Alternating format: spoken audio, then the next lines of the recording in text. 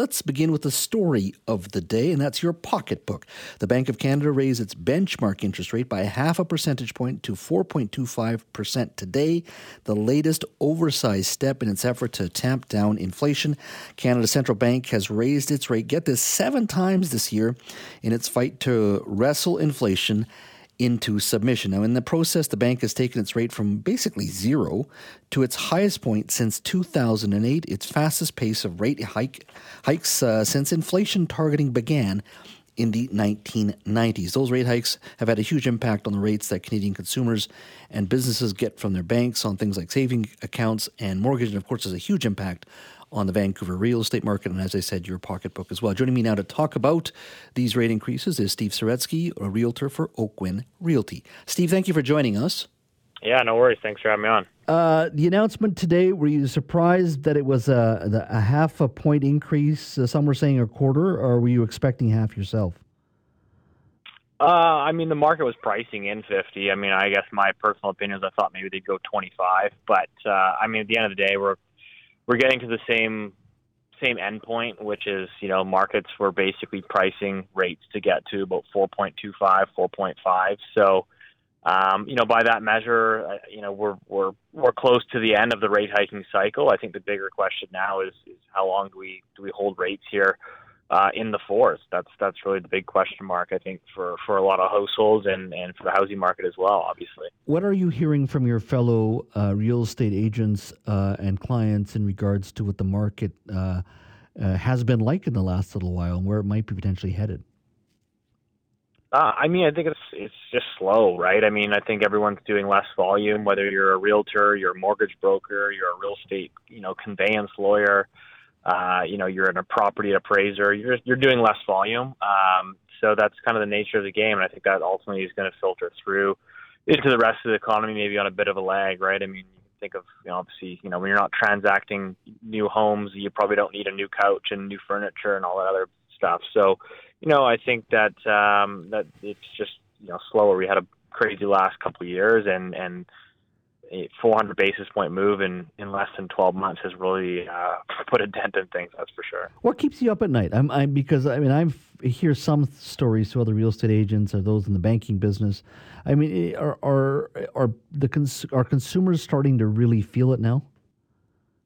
Oh, 100%. I think, there's a lot of things that are actively being discussed. We're here on the front lines talking to people day to day, running through various scenarios with them. So we see it, and it maybe doesn't show up in the official statistics just yet, but I think there's a lot of underlying financial stress right now. If you think about it, the Bank of Canada's own data says that 50% of people on fixed payment variable rate mortgages have hit their trigger rate, and that doesn't include, so that's 13% of all outstanding mortgages, not including the floating rate variable. So, for example, someone that was on a floating variable mortgage with Scotiabank, if you borrowed, $1 million on a mortgage, your monthly payment's up about $2,500 a month. I don't know a lot of people that have an extra $2,500 kicking around after tax. So this is a story. I think people, whether it's an extra $400 a month, $700 a month, $1,500 a month, $2,500 a month, people are getting squeezed unless, again, you fixed your rate. But even those people that fix their rates that are coming up for renewal are going to see, an extra 250 basis point increase. So that's kind of what keeps me up at night. I think the financial stress is definitely building. Mm-hmm. And do you think that, do you believe this is the right thing to do, though, in regards to what the Bank of Canada is doing? I think that, inflation's a big problem. They have to get it under control. I think that my opinion is I think that the Bank of Canada, my only concern is that they're looking in the rearview mirror, which is I do think, if you're looking at headline inflation on a year-over-year basis, you're going to miss the turn. I think they were way too late in raising rates, which ultimately brought us to where we are today, which is now we're going to end up over-tightening and creating, bigger problems. But, obviously that's just my opinion. So in regards to the market next year in Vancouver real estate, I know it's very difficult and to sort of guess, and it's such a big market and a very unique market, and each community is different. But you expect things to be pretty quiet in regards to sales just because of what's transpired now? Yeah, I think so. I mean, the reality is like sales are really low. We also have extremely low inventory right now. There's a lot of sellers that I think are holding out, waiting for a better market. So that's kind of suppressing, new listings coming to market.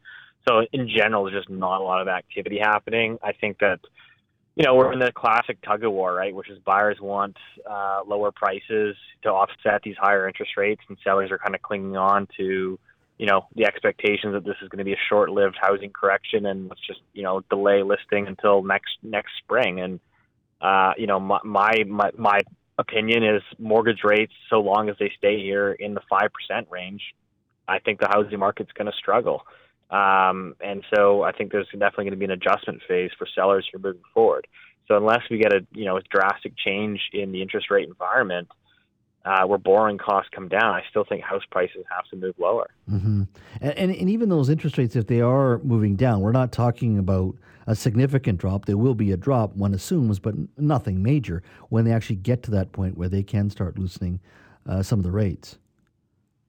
Yeah, I mean, I don't know. We're in the fives. I think mortgage rates, even if they get down to 4.5, I don't think that helps a lot of people. I think that the housing market, these prices have been built on, over the last 5 years, we've averaged, interest rates of about 2.5%. And during the pandemic, it went down to about 1.5.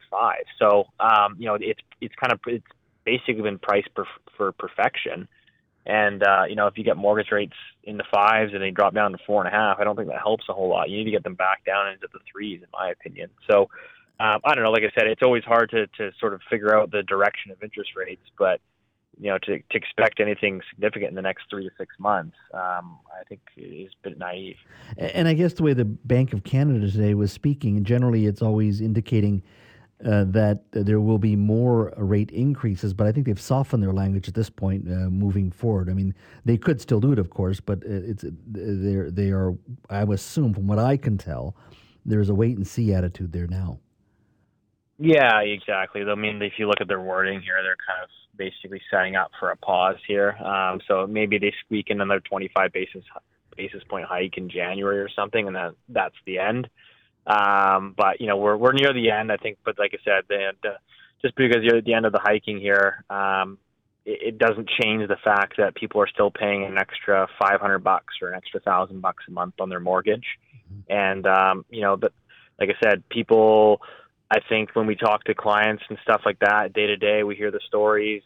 People are scraping together ends meet. They're starting to cut where they can elsewhere, and that reverberates across the economy, right? So you cut, additional spending in other parts of the economy in order to service your higher interest rate costs. And so I think that's going to be felt, like I said, across the broader economy. And I know that's certainly the Bank of Canada's intentions. So that's kind of what we're looking forward to now, I guess. I'm very curious. We've talked about people paying their mortgages, but there's the other question of supply as well, which is developers who assemble land and property still have to pre-sell a lot of their condos before the bank gives them the money and the capital that's required to build the project. Are you hearing about any of this in regards to just a bit more maybe more difficult for development companies to actually get the loans from the bank that are required to build these condos and townhouses, that it's getting tougher for them as well? Yeah, I mean, at the end of the day, if you look at a developer's pro forma, I mean, you have to factor in that the cost to finance the construction now has gone up drastically, right? So that's just another input cost, and in this environment, like, buyers want to be incentivized through lower prices, but for a lot of these developers, there's not enough margin there for them to actually really reduce the prices. So what happens is they end up just hitting the pause button. And so I think, like I said, I think you're going to see housing starts really start to slow down in the new year. And it's already happening. Some of the other well-capitalized developers will be just fine. I think it's some of the smaller, medium-sized people that are using more expensive financing, more leverage, that it's going to be a challenging time. Mm-hmm. Yeah, I mean, I'm always amazed that when you do hear economists speak, they talk about multiple rate hikes, but nobody ever translates that into, sort of real English that everyday people speak, which is loans and mortgages will be more expensive. Your house prices could drop. Certainly, sales could drop, which impacts an entire industry, from real estate agents to those who do rebuilds and sell furniture, as you said. So it's having a huge effect already, as you said, here in the Vancouver market for sure. Steve, thank you for your time today, my friend. Yeah, no worries. Thanks for having me on.